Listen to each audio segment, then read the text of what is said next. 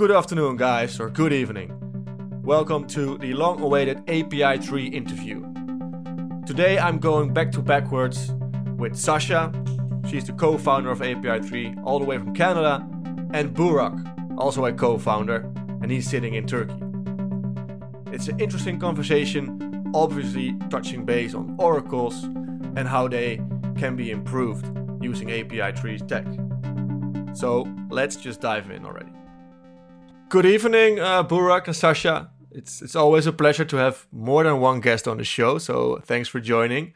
First of all, I think you both have beautiful names, not very common, but I never came across your names before, like in any other project during my crypto journey, so to say. So, what's your story? So I come from a more academic background, I guess. So I have been mostly doing computer vision research for the last decade, more or less. But then I always had my eye on crypto.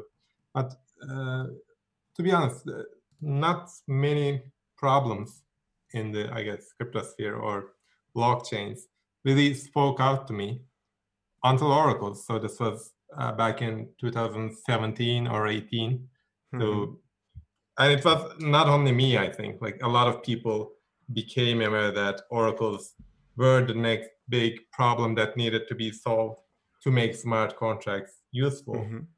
And that's how we got together to build the Honeycomb API marketplace. So this was an API-centric Oracle marketplace. And then we worked on that for pretty much more than 2 years. But the thing is, as we were working on that, we realized that the main problem was not really not having a marketplace, a good enough marketplace, but rather it was a lot bigger than that. So that's how we started working on API 3.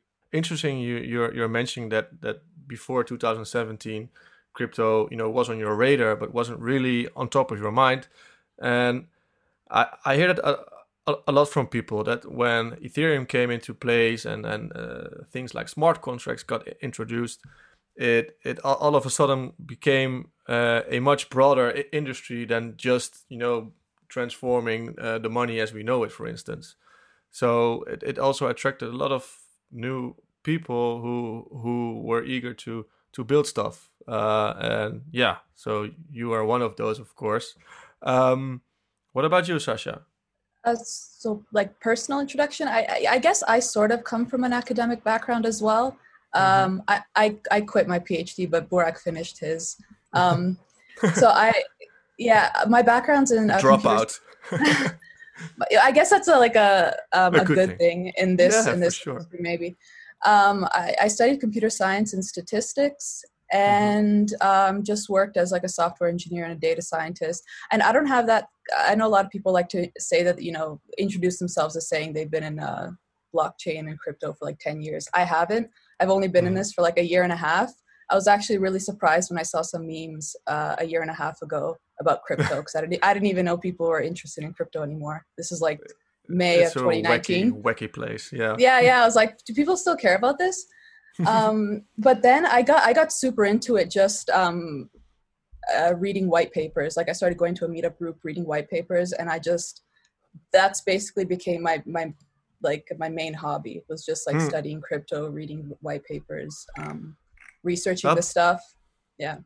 But actually, I love to hear that, because crypto can be a cesspool of people working together. But what the industry really needs to move forward is people from outside of it to get interested and bring their knowledge. Just because it's obvious that you have a good pair of brains and you're bringing it into the blockchain world, or whatever name you want to attach to it. So that's very, very cool to hear. Yeah. So just a quick point. I agree with you. And when I try to get people into crypto, I usually just focus on people that are already technical. Like I don't try to convert quote unquote normies. I try to talk to people that are already pretty literate on tech and finance, because they seem to kind of catch on to the benefit of the blockchain pretty quickly. Yeah, the learning curve is quite steep for people who are not that tech savvy. I agree on that. So to tap in on that, I have a question for you, Sasha. And obviously today we are discussing the concept of oracles, and the average crypto trader, they probably have at least one or two oracle related projects in their or his or her portfolio. But if we take it a step back, so if you would describe the concept of an oracle, to someone who wasn't that technically educated, how would you start, like in layman's terms, what a oracle is? So I guess I'd start with saying that in summary, the blockchain is walled off from outside information, and the short technical reason for that is because the only real data on the blockchain is essentially ownership data, like who owns what, which usually comes down to who owns what token. And that's why you see cryptocurrency that's one of the reasons you see cryptocurrency as the main application of blockchain and trading cryptocurrency in these various kind of financial contracts. But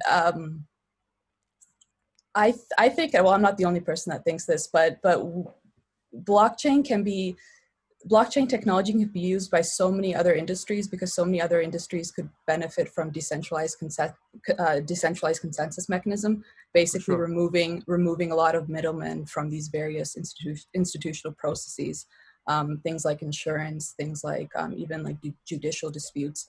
But these kinds of applications require data that exists outside of the blockchain. So like I said, the data that exists on blockchain is pretty primitive. Just, what token do you own, essentially.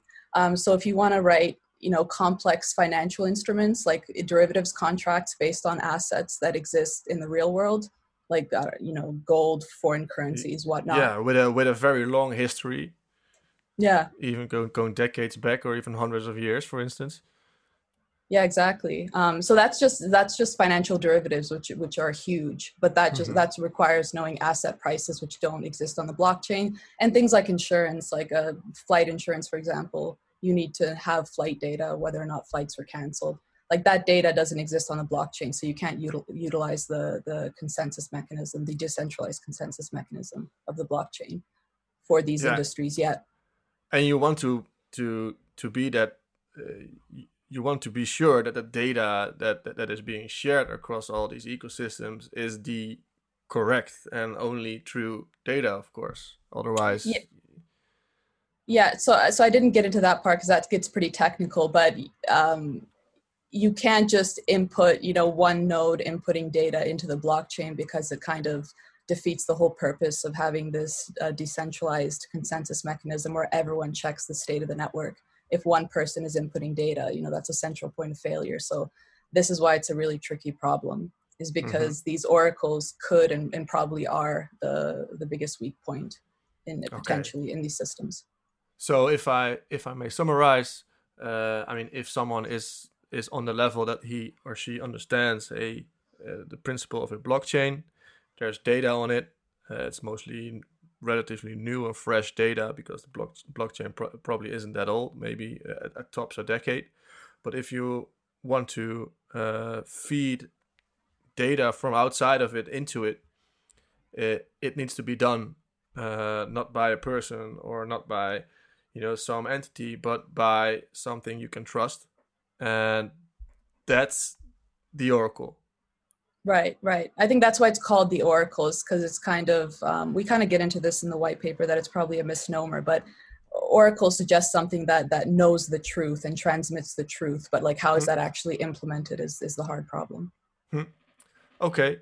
Yeah, so talking about the white paper, and of course I did my fair research before going into this conversation. So the principle of an oracle, we have that set out. But there's also a huge difference between first and third party or oracles.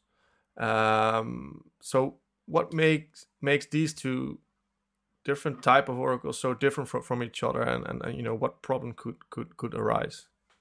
So the way that we define first party oracles are oracles that are operated by the data providers themselves. Like when you're getting data off chain, Well, there's lots of different types of data you can get off chain, but we're focusing specifically on data, like specialized data you'd get from a web API.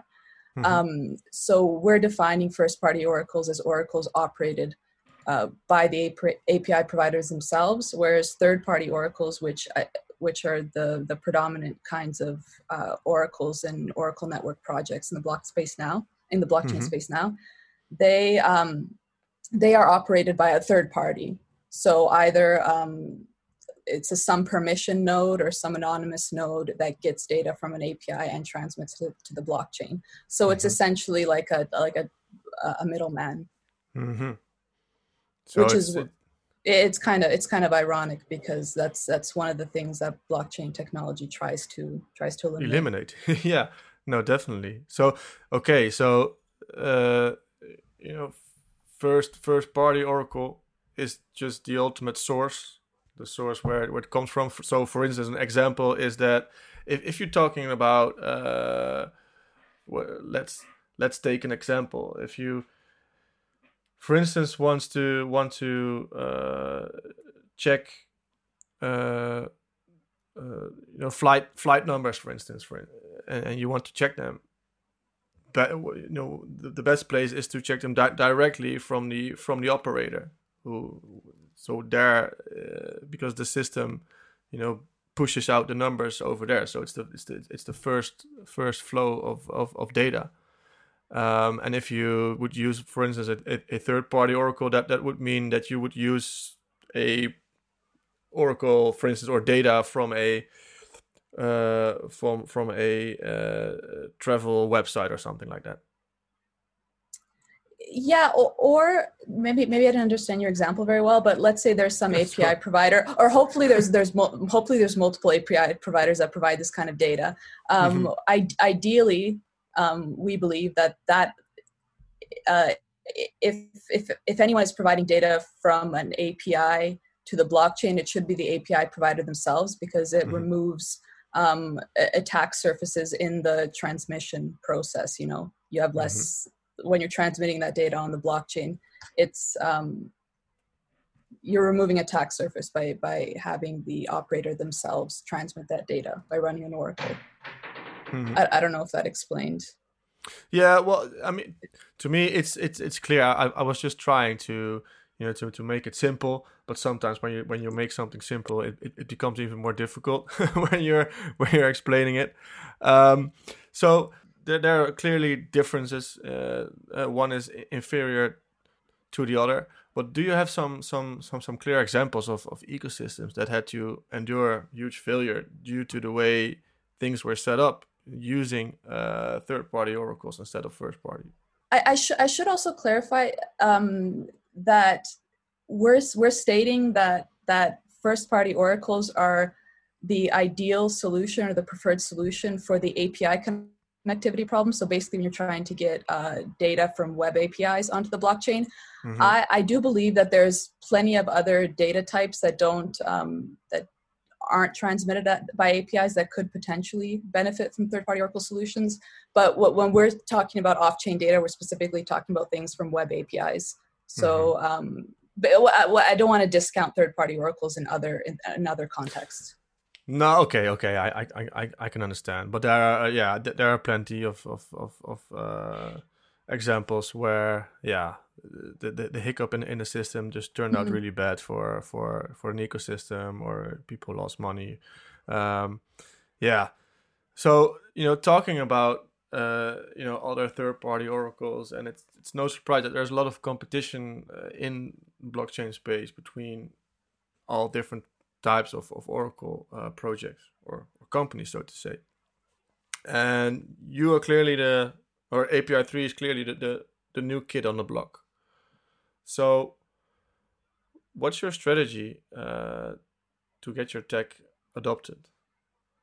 How we started working on API 3 was that we realized that the existing solutions weren't really providing the infrastructure to provide these decentralized Oracle services in a suitable way. In that, by suitable, I mean first enabling first-party oracles, because going back to the misunderstanding before.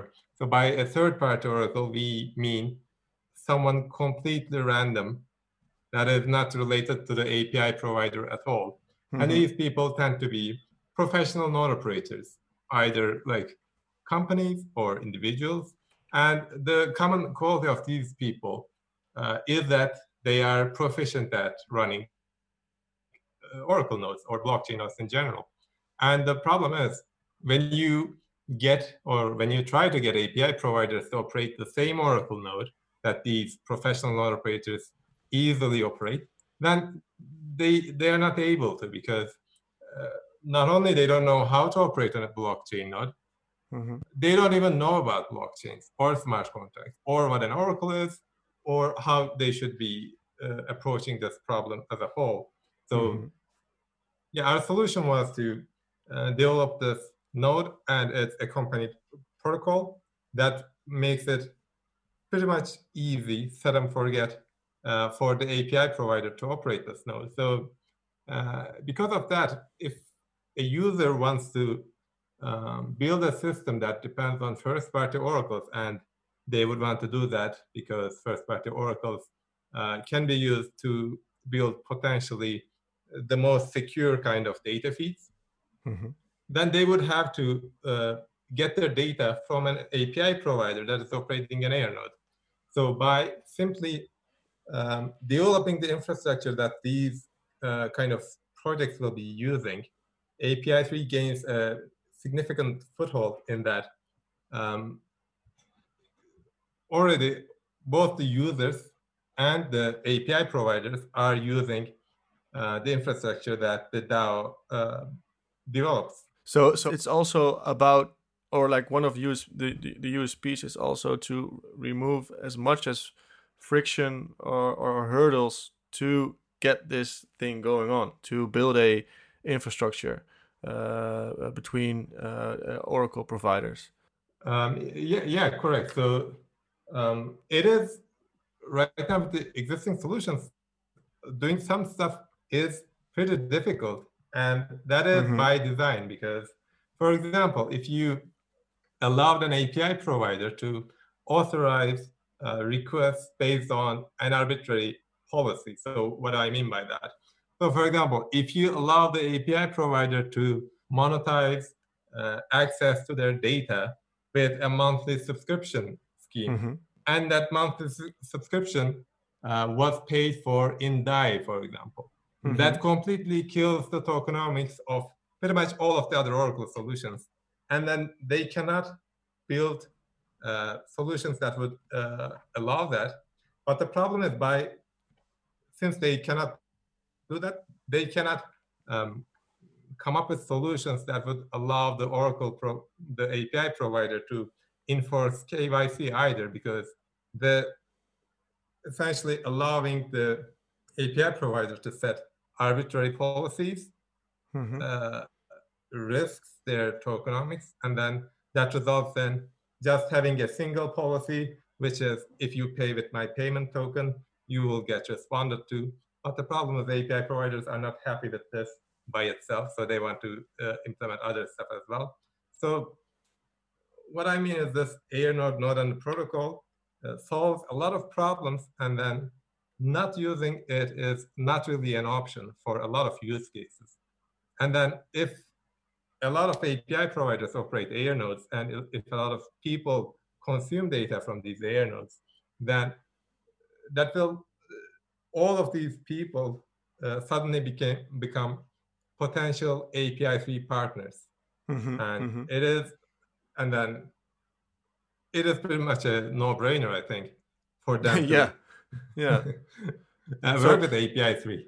No, exactly. But so what's interesting, maybe to elaborate on, is so it makes a lot of stuff easier, but it also opens up some new possibilities of new use cases. So, do you have an example of a use case what just works much better with API3 stack?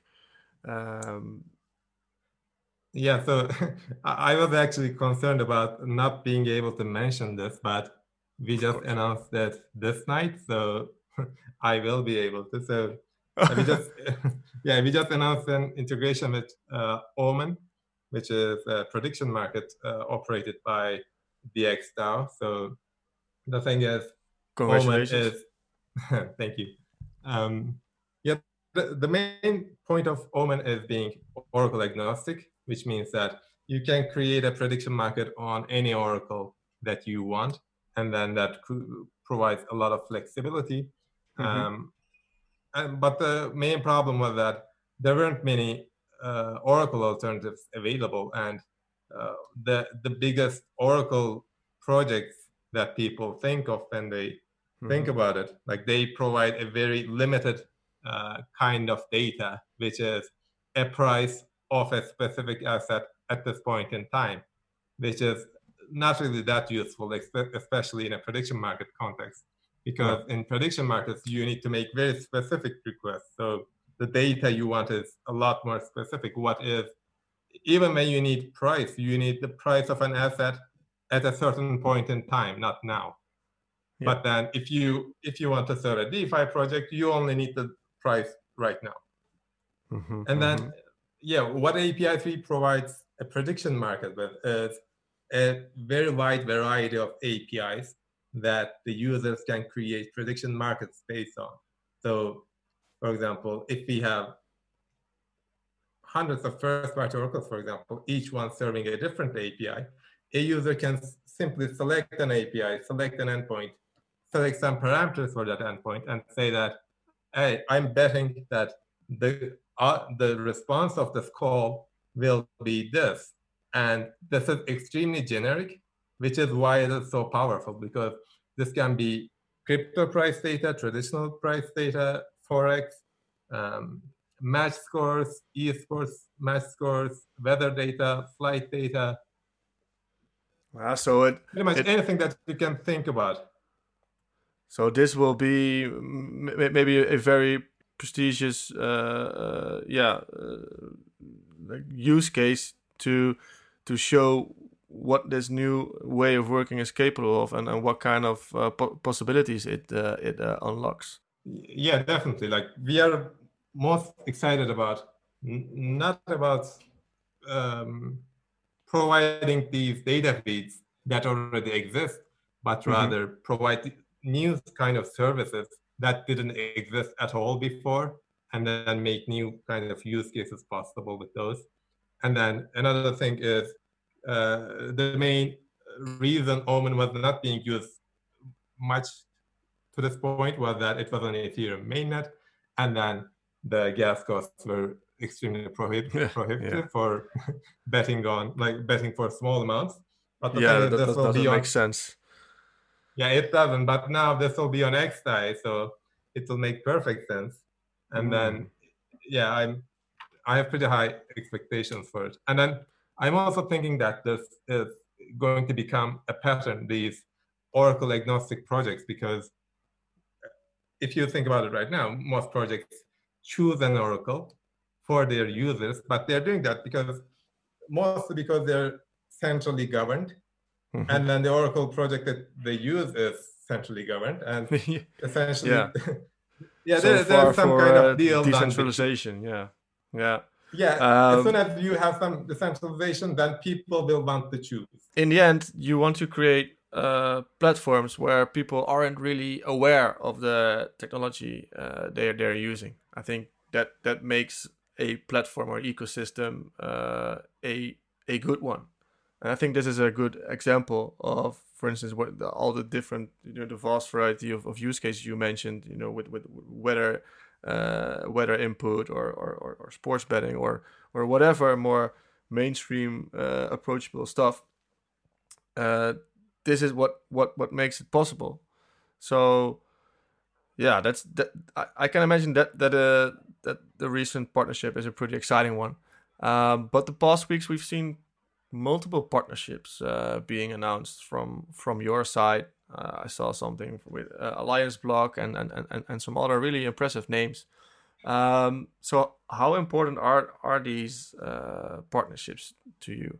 Yeah, definitely. They're all important to us because essentially we are partnering with them because we are providing them with solutions that other projects cannot really. And then we designed our project around that because we saw that there were these specific needs, and then they just weren't being satisfied. So, for example, there are smart contract platforms. We see great demand for integration from smart contract platforms. And for example, one of the reasons of that is uh, the current Oracle solutions cannot really scale in terms of being able to support all the integrations to all smart contract platforms. And then some are being left behind, it feels like. And then they really need their own Oracle solutions. So, and then some of them are obviously not happy with the other solutions, and then they want an API-free integration. And then there are some use cases that cannot receive the kind of data that they would want to from existing Oracle solutions, because as I said, everything is pretty much DeFi focused right now. It's all about giving the current price data, which just doesn't cut it for some use cases. And I think a lot of projects are not able to be built at this moment. It is being held back because they cannot have access to the kind of data that they need. So that is another kind of partnership that we, I think, we really value. And then there are API providers. So, for example, Alliance Block, maybe it's not correct to group them under API providers, but for example, they have some very powerful kinds of services and data that they cannot serve over existing Oracle solutions other than API-free. So that's why we have partnered with them. So yeah, essentially the main point is that we are providing kinds of services that are really needed and are not really provided by anyone else. So that's a pretty sweet position to be at as a company, and also a really exciting one. And it's very cool to enable projects to really pursue their goals. So before we wrap up this conversation, because I think we have we have a clear overview of what you guys are doing differently than the status quo, but what lies ahead for API-3? What are you guys working on right now? Yeah, so the most exciting and the most, I think, the first of these that we'll be delivering is authoritative DAO. So we have a DAO right now, but then we will be migrating to a new DAO where the users will be able to stake their tokens and have a direct say in governance. And then this will also provide them with staking rewards. And then also they will be able to obviously make proposals and vote on proposals. And that will essentially make the project extremely decentralized, because like both the ecosystem funds and how the project is directed will be governed by the token holders. And then this will also enable us to start work on our insurance service, but we will be insuring our services, because that is one of the token utilities where the stake tokens are used as collateral for an insurance service that we provide for our data feeds. And this is significant because when you have the data feeds insured by the provider of the data feeds, then that gives a lot of confidence. Yeah, both confidence, but the thing is, you could also insure a data feed from Nexus Mutual, for example. But here it has a game theoretic reason. Essentially, this gives the DAO a reason to govern the data feeds in a way that they are optimally secure. So I don't think that, for example, the API-3 DAO will be using third-party oracles anytime soon, because they will know that if anything goes wrong with that, they will have to pay for it. So they will just have to go for first-party oracles. So I think that is a significant problem with existing solutions, because like when something very bad happens, who will pay for it? It will be the entire ecosystem, not the Oracle provider. So that's something coming up. And then we have the request response protocol being finalized. We are starting work on PubSub protocol. And this is significant because this is the infrastructure of the services that we will be building. So we are trying to come up with this very generalized kind of Oracle infrastructure that everyone will want to use, we think, because it is extremely flexible and it will allow or enable a lot of different use cases. So that's another thing. We have kicked off the development of our integration platform, Chain API, which will allow us Yeah, that is pretty important, actually. So for example, it complements the Omen integration very well, because if you want this integration to work, you will need a lot of different first-party oracles. And how do you get that? You will need to be able to integrate a lot of them, because that is a bottleneck. Someone has to integrate the APIs to oracles. We did a lot of that with the Honeycomb API Marketplace, and we know how hard it is.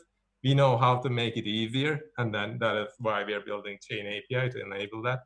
To make it a bit more turnkey solution, or almost. Yeah, essentially, if you have an API, and if you want to make it available to smart contracts at no cost, then you can use Chain API, and that is a pretty easy sell. So definitely, I think we will not have any problems with getting first-party oracles with that.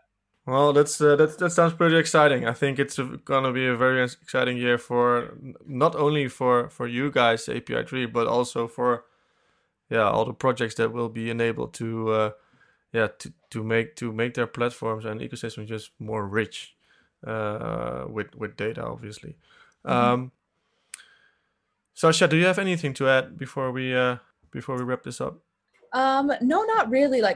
Borg did focus on the important kind of technical infrastructure stuff, but because we are a DAO and the DAO is going to have to be cohesive outside of just financial incentives. So we're working on ways of getting more community interaction and the kind of branding side of things. So that's also something we're thinking through and working on. I think we should definitely, later on when more use cases are present and some other stuff is to be shown, we can definitely catch up again, because you guys are just getting started, but had a hell of a lot of preparation. So it's gonna be an exciting quarter. So I'm pretty excited to see if there are any surprises coming up in the coming months. But we will just have to see and wait, I guess. Yeah, I feel the same way. I'm very excited for this year. All right, then I want to thank you for joining today, and wish you all the best. And we will keep a close eye on you guys. Thank you for having us. Thank you for having us. Of course, stay safe, and good night, Turkey, and good afternoon, Canada. All right. Thanks. Bye. See ya. See ya.